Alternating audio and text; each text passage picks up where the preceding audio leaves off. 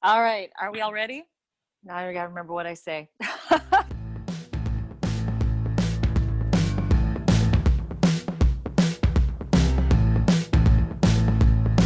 Hello, this is Tamika Mason. My pronouns are she and hers. Welcome to HR Wonder Woman. I am with Wendy and Ann and hope you enjoy the show.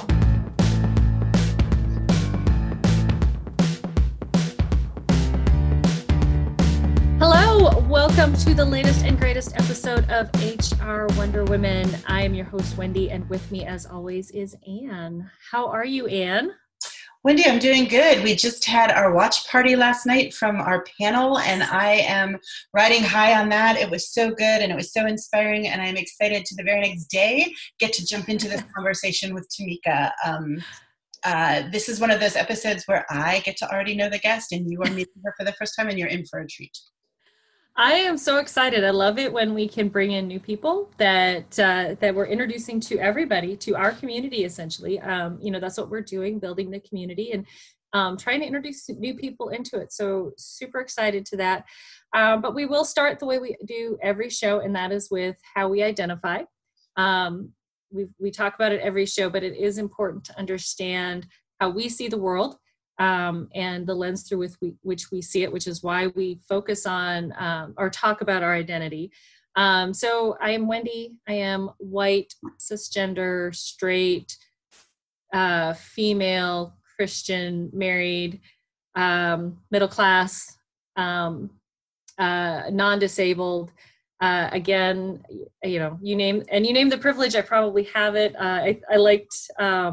Someone shared in our chat the other night, they're also short. And I was like, all right, we'll bring height into it. I also am short. But I did like that people were sharing how they identified in the chat as well, just to kind of see, again, how we see the world. And my pronouns are she and her. How about you, Ann? My pronouns are also she and her. I am a white, cisgender, straight, non-disabled woman. Lots of other identities that I could talk about. I'm a wife and a mother and a grandmother, which being a grandmother is like hands down the best thing ever. And I highly recommend it. Everybody should get grandchildren. You don't have to have kids first, just get yourself some grandchildren. But I think that I don't think that's how it works. Well, that's sad. But I think like for the purpose of this conversation where we're really talking about diversity and equity and inclusion, the important things as far as like the lens that I bring are being a white, cisgender, straight, non-disabled woman. I think that it's important to name those labels and recognize those labels so that those identities don't limit to where I only see the world through those lenses, that I'm able to see the world through other lenses. And you can't know that unless you understand the ones that you are inherently carrying around. Agreed. That I am super, super excited to introduce Tamika Mason. Tamika leads Building for Mission, BFM, a talent consulting firm that partners with organizations across multiple sectors that seek to center people development and equity in their talent practices. She's a strategic thought partner to leaders regarding their READY, race, equity, diversity, inclusion, and talent strategy needed to meet business goals and achieve greater organizational effectiveness. Her experiences starting and leading organizations, serving as a senior leader and consultant have given her the unique ability to lead and guide large, complex organizational change. Her work related to diversity, equity, and inclusion while at Year Up is featured in the Equity in the Center publication Awake to Woke to Work, Building a Race Equity Culture.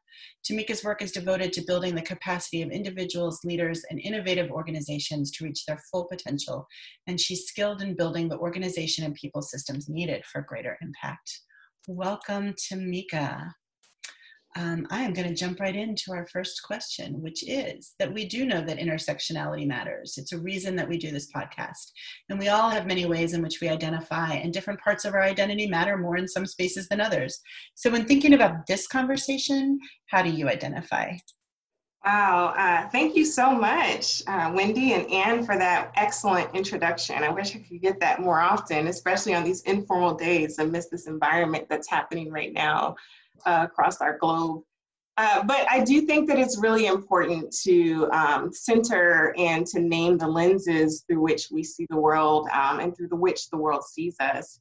It is a starting conversation for how that might influence our perspectives and even the potential bias and how it might influence others who see us. And so if I were to name some of my identities, I am a Black cisgender woman. I am a mom. I'm a mom of 3 girls. I consider myself a woman of faith. I'm also on the border of Gen X and millennial. I think I mostly identify with Gen X. Like, I've always considered myself Gen X. And then when I was leading a session and doing something with some folks, I realized that, you know, I might be right there on the line. I'm like, okay, there might be some things that I identify with being a millennial, but mostly Gen X. I'm a military child. My dad was in the Army, and that experience of traveling to over 9 different states and 2 different countries really has shaped me and my own experience and my view of the world and communities. I'd also say that I'm a first-generation college student, and that too has shaped a lot of my experiences professionally. So yeah, so thankful that you all put that question out there. My pronouns are she and her, so did want to also put that out there. I think that's, you know, like you said, we don't talk about it a lot, and it's good to be able to have that focus. So we are all moms of girls, so we could probably go down that road too. I do also have a son, in full disclosure, 2 girls and 1 boy. So you're a little bit off, but yeah, I have 2 girls, so totally there with you, moms of girls.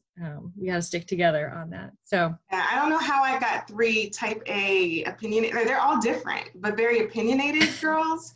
And my mom just chuckles at me like, really? But what are the odds?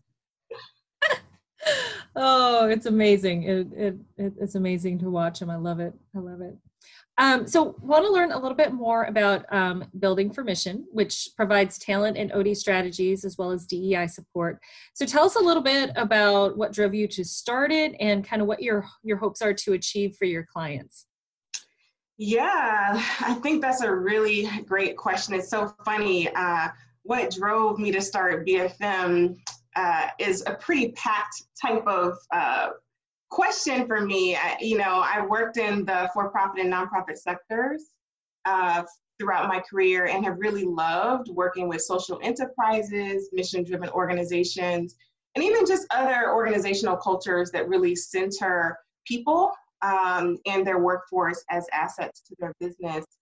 And I remember just being at a pivotal time in my career and wanting to do more and just wanting bigger challenges, wanting to influence greater impact. Not quite sure what that was, but I'd been at the organization I was in for a while. And as I was deciding to leave the organization and thinking that was the right next step for me, I had a mentor ask me, Tamika, are you running from something? Or are you running to something? And it was such a great question. My answer at the time was both. And as I reflect on that moment, I was really running to something. And I realized that I could not achieve that where I was. And so therefore, it made it all the more clear that my next step was outside of the organization and ended up being starting Building for Mission. And so I always wanted to do talent consulting. It was always kind of one of those things, oh, that would be cool. But I never saw myself as a business owner. And I definitely, it was not in my DNA to leave a job when I didn't have a job. And that was kind of the definition when I was making that choice. But, especially as a woman of faith, it was a decision I did not take lightly and did not make quickly, and feel like for a number of different reasons, it was the right time for me, and things came together in ways that I could not have planned, even though I did try to have as much of a plan together as I could. So yeah, that's what drove me to start Building for Mission. If I were to say a little bit more about just the work that we do and the work that I do, our expertise really lies at the intersection of what I call READY, race, equity, diversity, and inclusion work, talent and human capital development, and organization development, because it takes an understanding of change management and how, and understanding people and how to implement that into practices and systems to really fully implement talent strategies and ready strategies within the organization. And so that's the work that we do. I love it because I feel like people are really every organization's greatest asset. And I'm just really passionate about partnering with organizations as they seek to attract, engage, develop, and really just maximize a diverse workforce.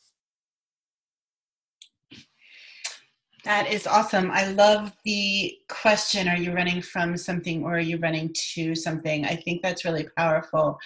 I do think a lot of times we start out by saying, I need to run away. But oftentimes, even in that moment, when we start thinking, well, where am I going to go? It becomes a running to. Until you get that running to. Right. And that's part of my own story is I'm a faithful person, that kind of comes from my Gen X. So like, I'm going to complete a task. If I have a task, I am thinking about no matter what pain I might be feeling or experiencing, who am I serving, and, trying to have that greater good in mind. And it really is, it wasn't until I felt like I was clear on what those next steps were. And it became clear that I could no longer do that in my current capacity, that I knew that it was time. So that was the tipping point for me. Yeah, that's awesome.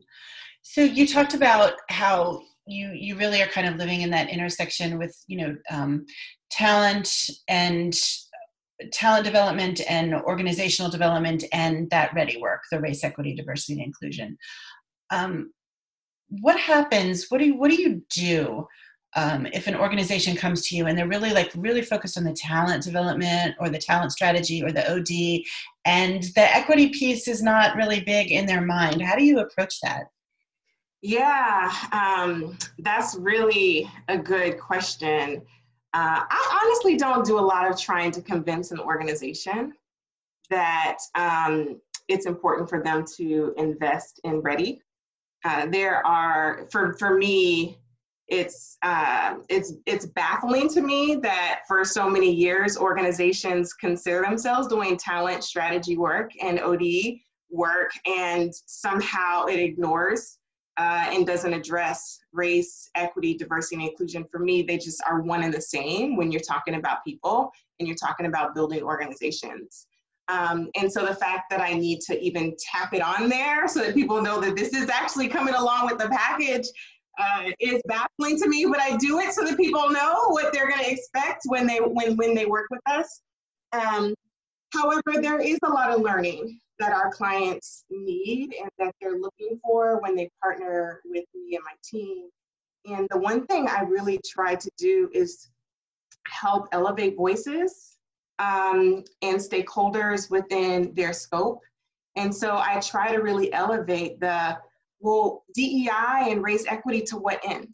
What does that mean for your mission? What does that mean for the services and the products that you deliver? What does that mean to your client base?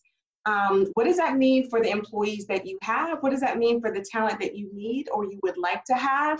And it is through asking those questions, given the work that the organization does, I try to partner with them on their own journey to hear from their own stakeholders the value proposition around race, equity, integrating diversity and inclusive practices into their organization, and the value that can ultimately have to the work that they do. So I do a lot of work just elevating those voices and bringing that type of data to the table and partnering with organizations. And then once that's there, it's really more around the strategies of integrating that into their cultures. And it's funny, there's some organizations where there's just blissful ignorance, right?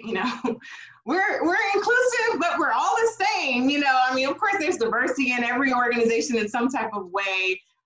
And so for organizations that are in that blissful ignorance, it's kind of, what are the voices that are already in their midst, in their environment, that they just don't realize are there, and how do I help them understand and hear those voices And it kind of goes into other specific things in terms of successful hiring, talent mapping, and succession planning, and really leveraging and valuing multicultural norms and not just depending on white dominant norms within cultures.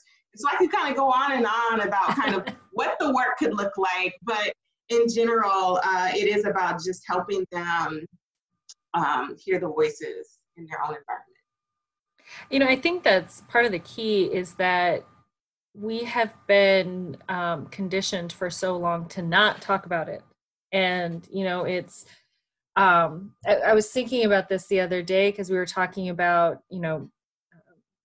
Biden is looking at females for his running mate, and people are like, oh, why does it have to be about gender? Why does it have to be about that? He should just pick the best person for the job.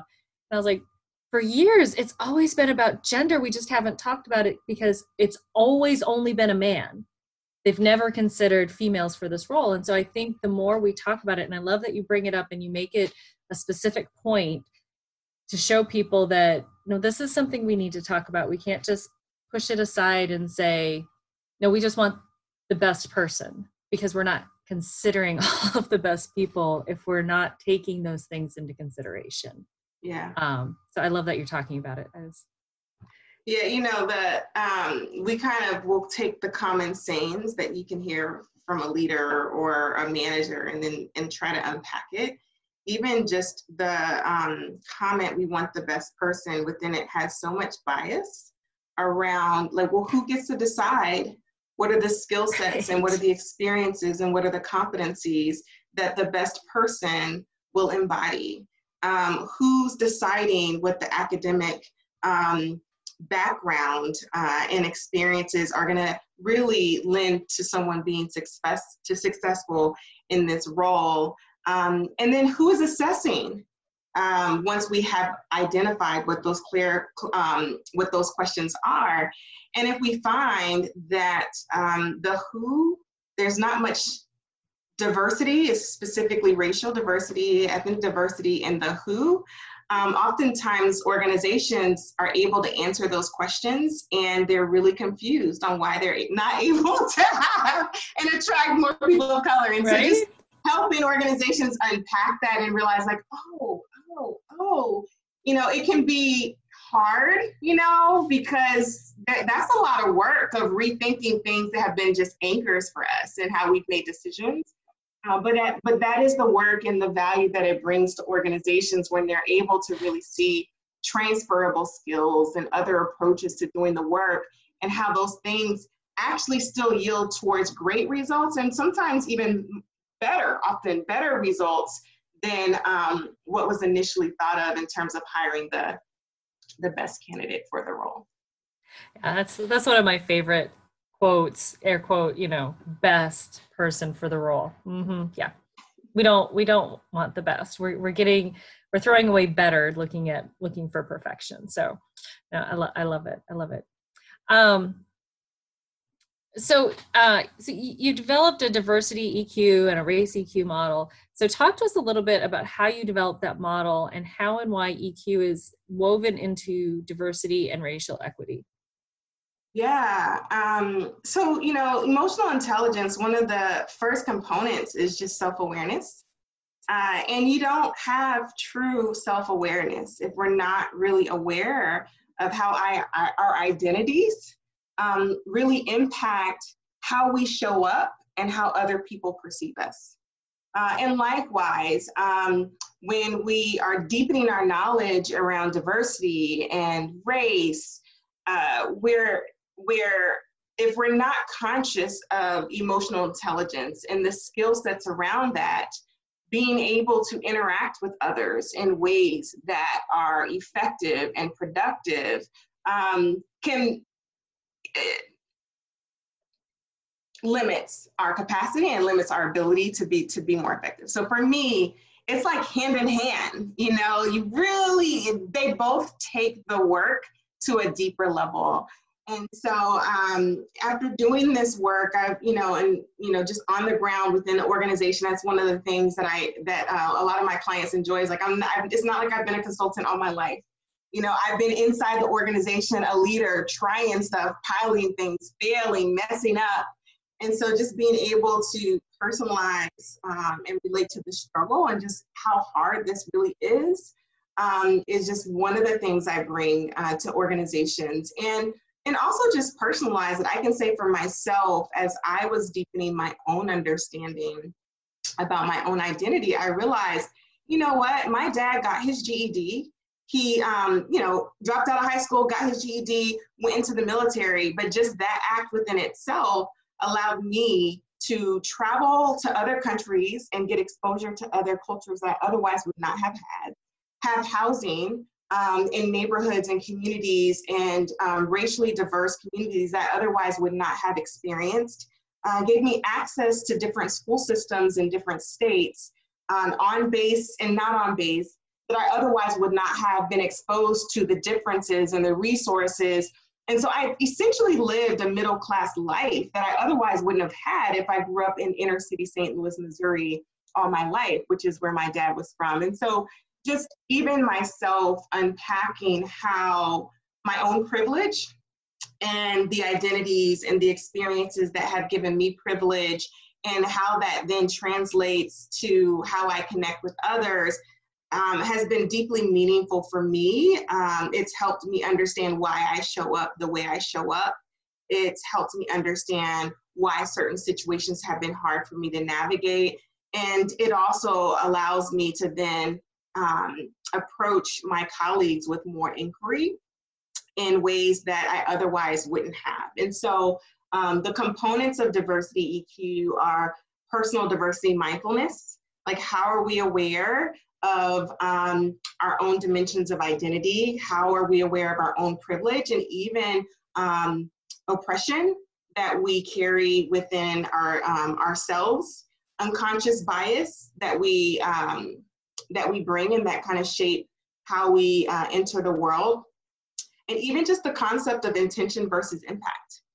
All of those things are concepts around personal diversity, mindfulness, and just being mindful of how our identities impact us, which link to emotional intelligence and self-awareness.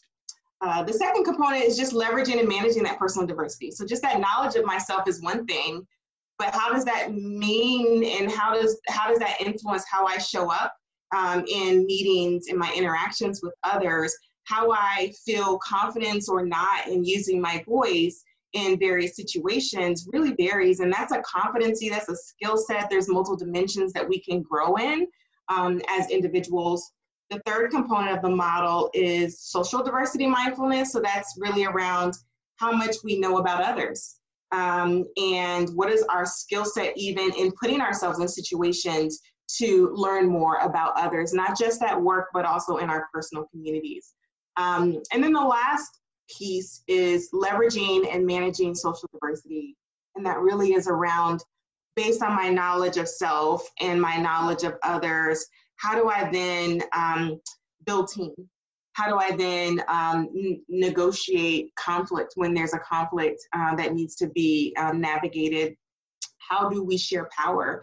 How do we think about that in small team interactions and then also organizationally? And so, it's funny, I feel like I was doing this work and just in the day-to-day. And as I began to consult with clients, this just became a helpful framework and a helpful way for them to understand what does it mean to grow as an individual and how do I think about the skills and competencies. And I think because there's so much research out there on emotional intelligence and the value that it brings to organizations, people really can relate. They really can relate and understand how they can take that knowledge to a deeper level and be more effective. Yeah, I love the overlay, right? Because the two are so important. Like you said that already, right? Like you can't really have real diversity and equity and inclusion if there is no emotional intelligence. And once you have that emotional intelligence, it's hard in this world to think about having true emotional intelligence and not bring in diversity and equity and inclusion. But I think a lot of places look at them as two separate tracks. But to embed them in each other, I think just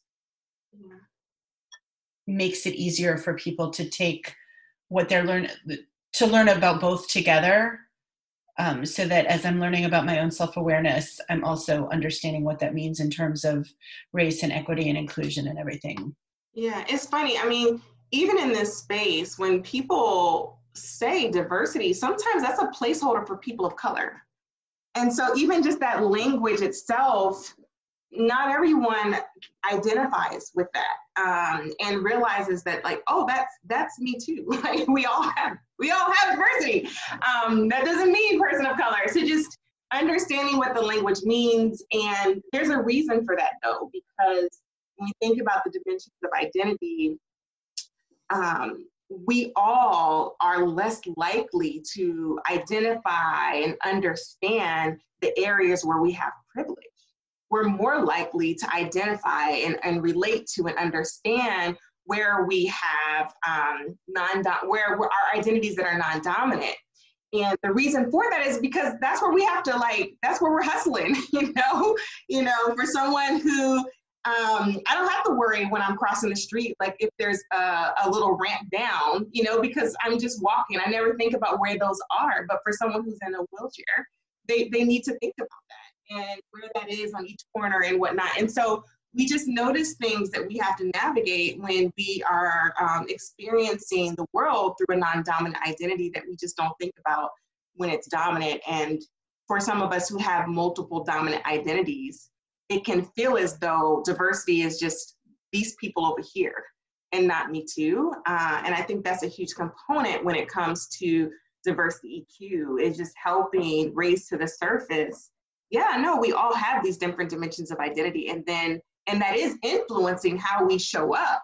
So let's dig into what that means, so that we can be more effective in terms of just our own knowledge of self and how we come across intention and impact, and then even just how we're connecting with our colleagues.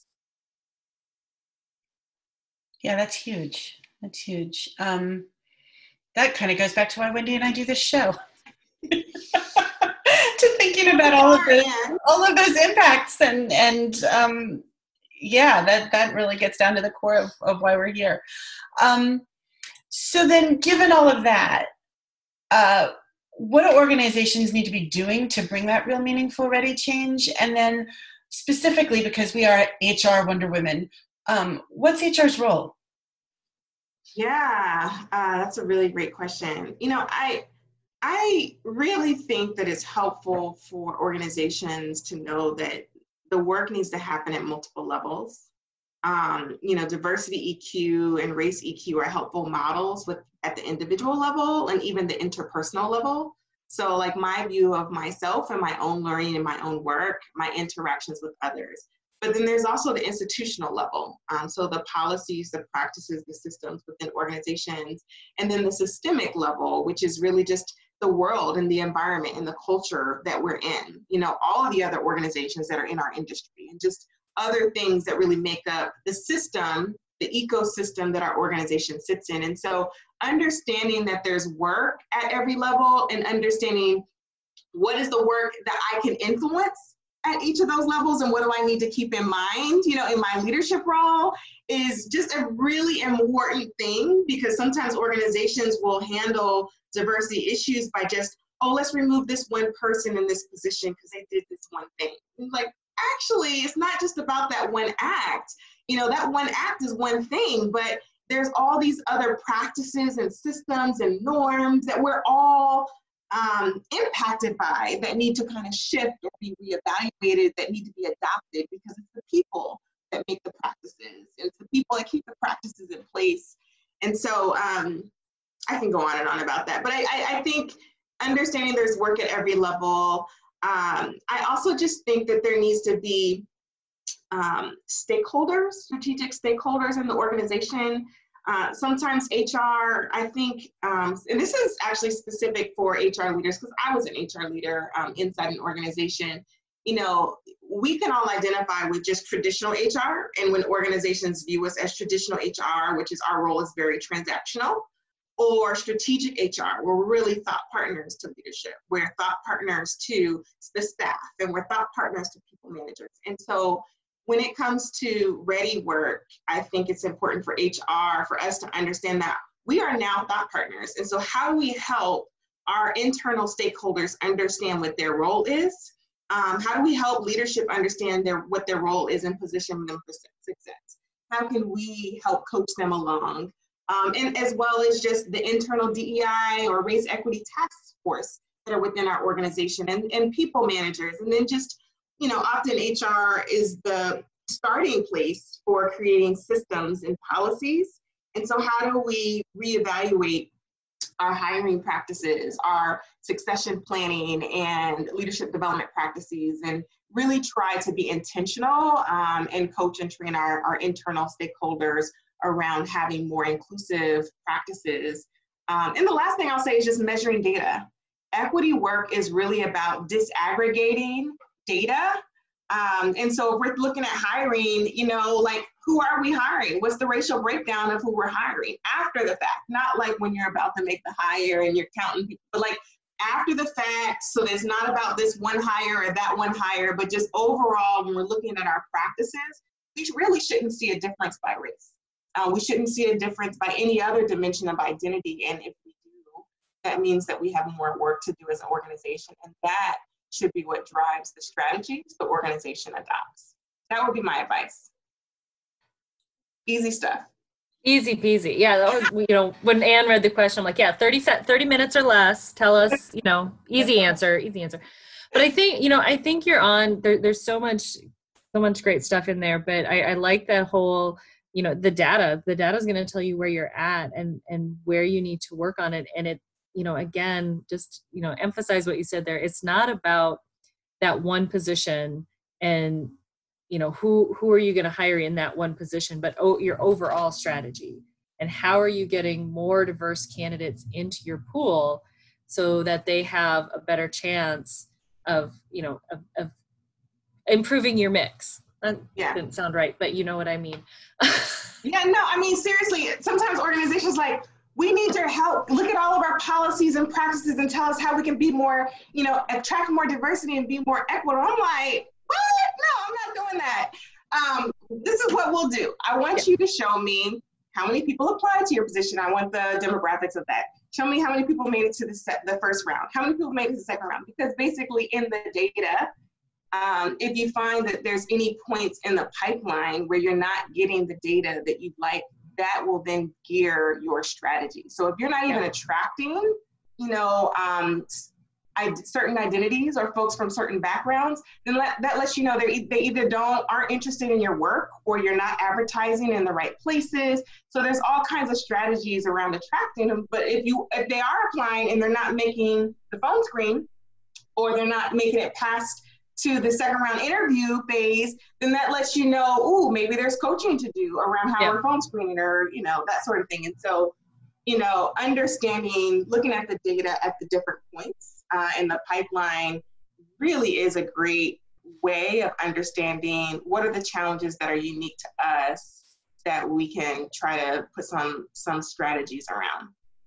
I love that. It's not about let's not throw more hay on it. Let's figure out where we need to shuffle out the hay to find that needle that we're looking for. So love it. Well, Tamika, it is now time for everyone's favorite part of the HR Social Hour. So we have it here in the HR Wonder Women as well, but we do have our female twist.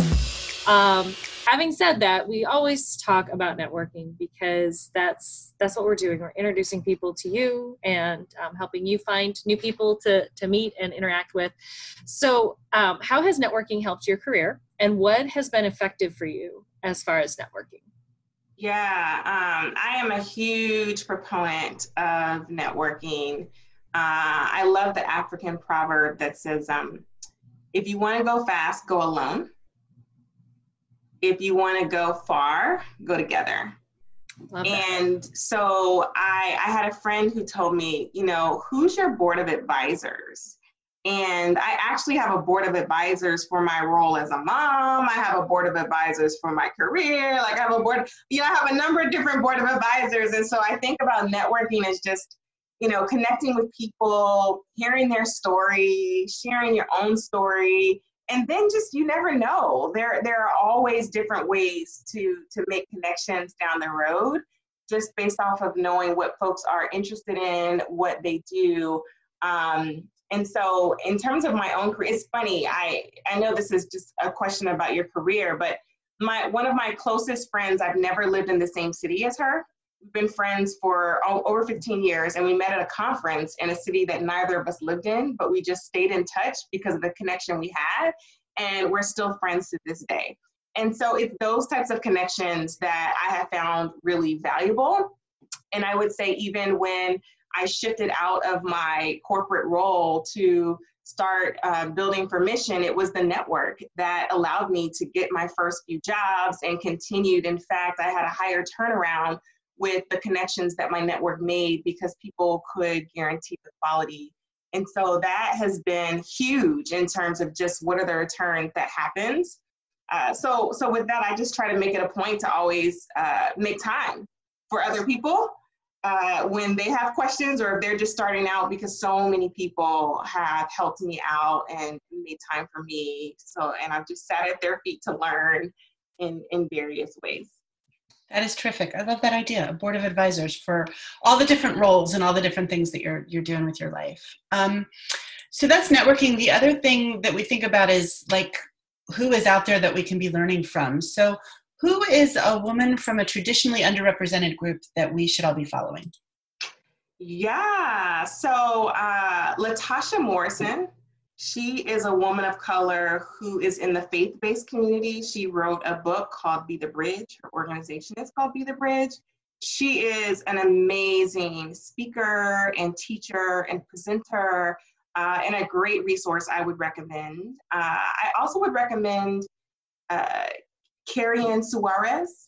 She is the ED of Equity in the Center. She is pivotal in really connecting practitioners, the philanthropy community, the nonprofit community to really talk about what are real strategies that organizations are using to center equity in their work, and helping not only individual organizations have that network, but also using it to influence the sectors of those organizations. So I would highly recommend following her. And then I would say Michaela.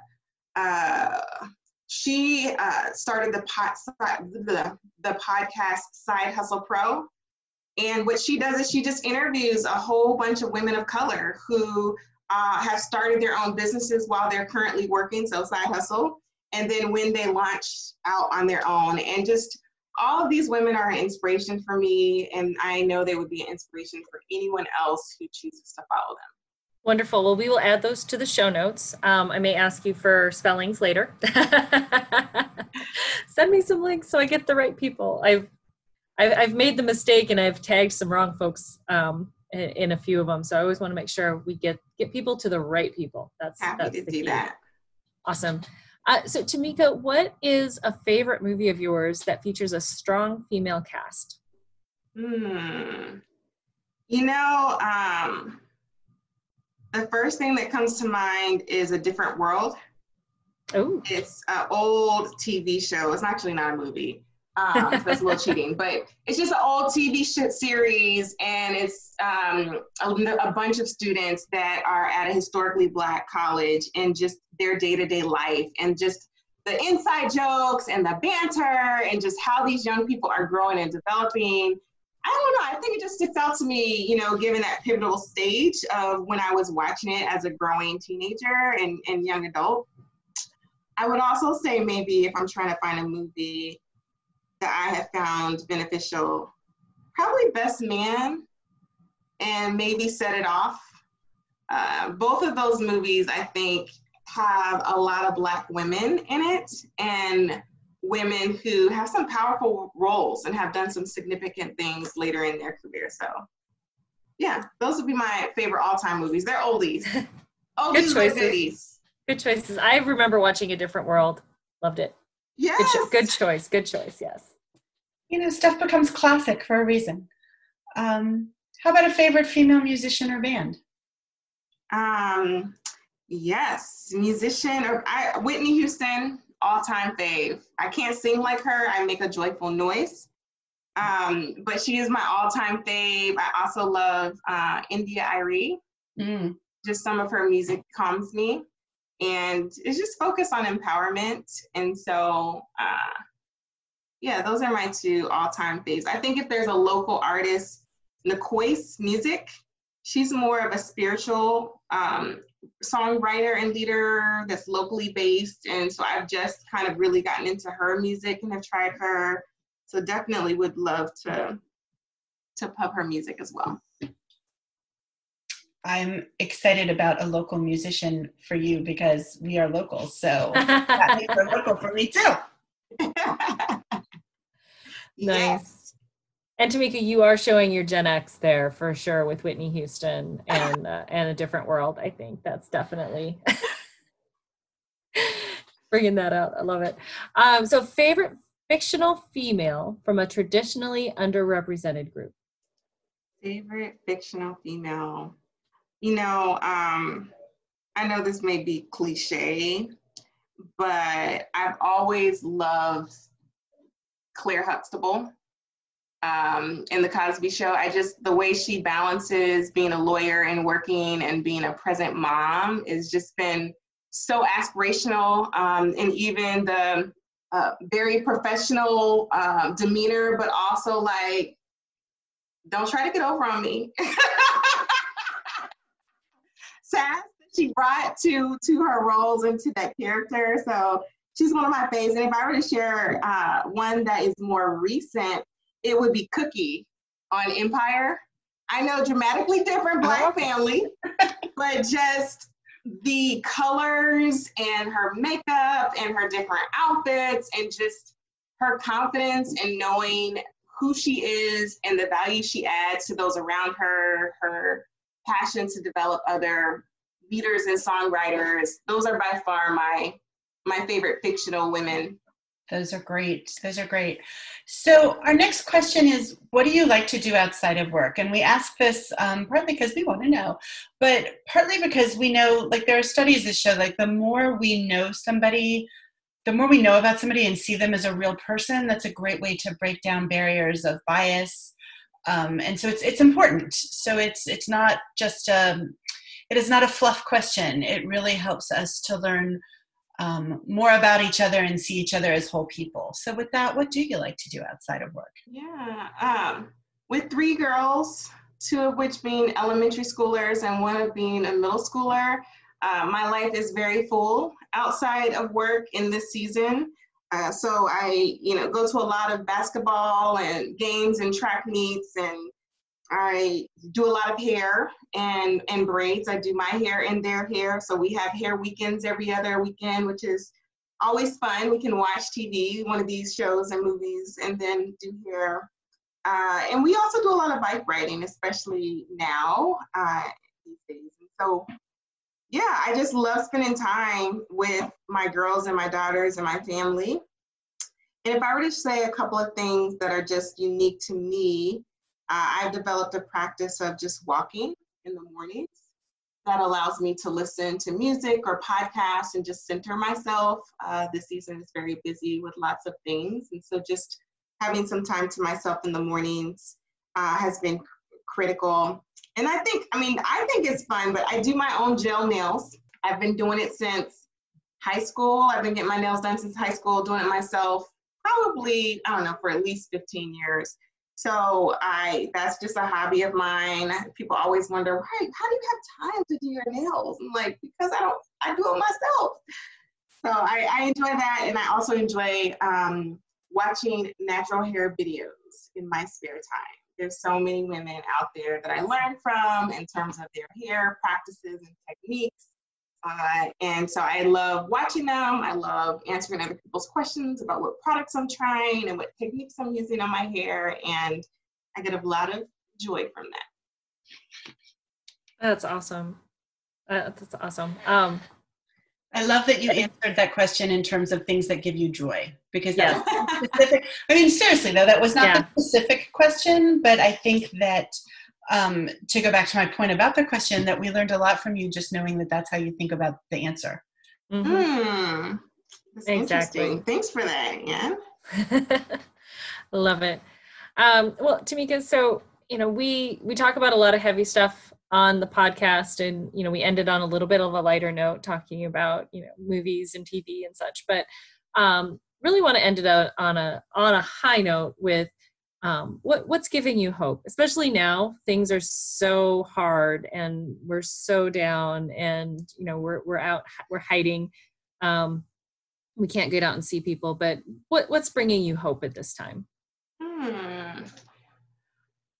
What is bringing me hope? So I'm going to answer this question honestly, which means it might be a little bit, I'll put this disclaimer out there and say my younger sister often makes fun of me around, like, Tamika always asks deep questions. And so just get ready for a deep question or a deep reflection. But what really gives me hope,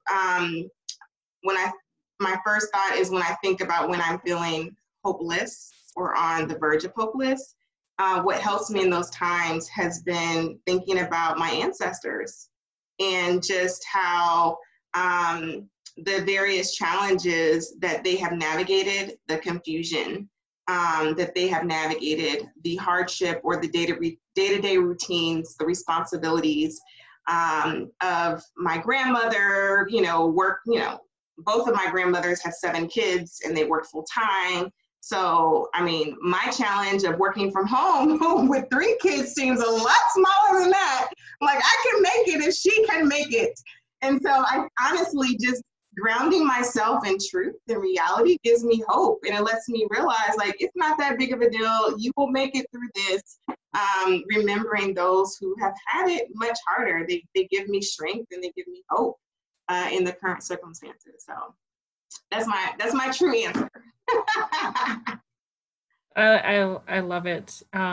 Yeah, thinking back to what used to be, and how far we've come. I think there's a lot of it. We talk a lot about how far we have to go, but I think there's some hope in how far we've come in just being able to have these conversations. So, Tamika, this was just phenomenal and fantastic, and I'm so happy that Anne has brought you to HR Wonder Women. I think I absolutely adored this conversation. You were going to love her. I know, you were right. You're right. As always. Thank you for having me. Yes. So please tell us, tell our listeners how they can find you out in the interwebs, because I know they'll want to connect with you. Yeah, you can find me online at www.buildingformission, BUILDING mission.com, or you can find me on LinkedIn, Tamika Mason or Building for Mission, and I'm also on Instagram.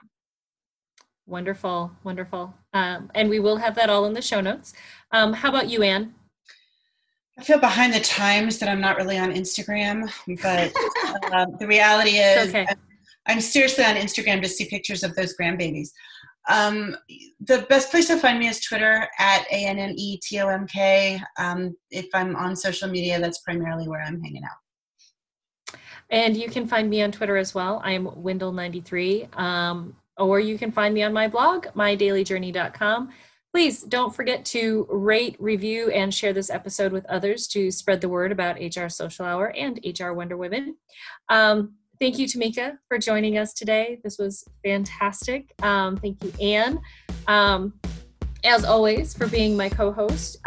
So for the HR Social Hour Half Hour podcast and for HR Wonder Women, this is Wendy.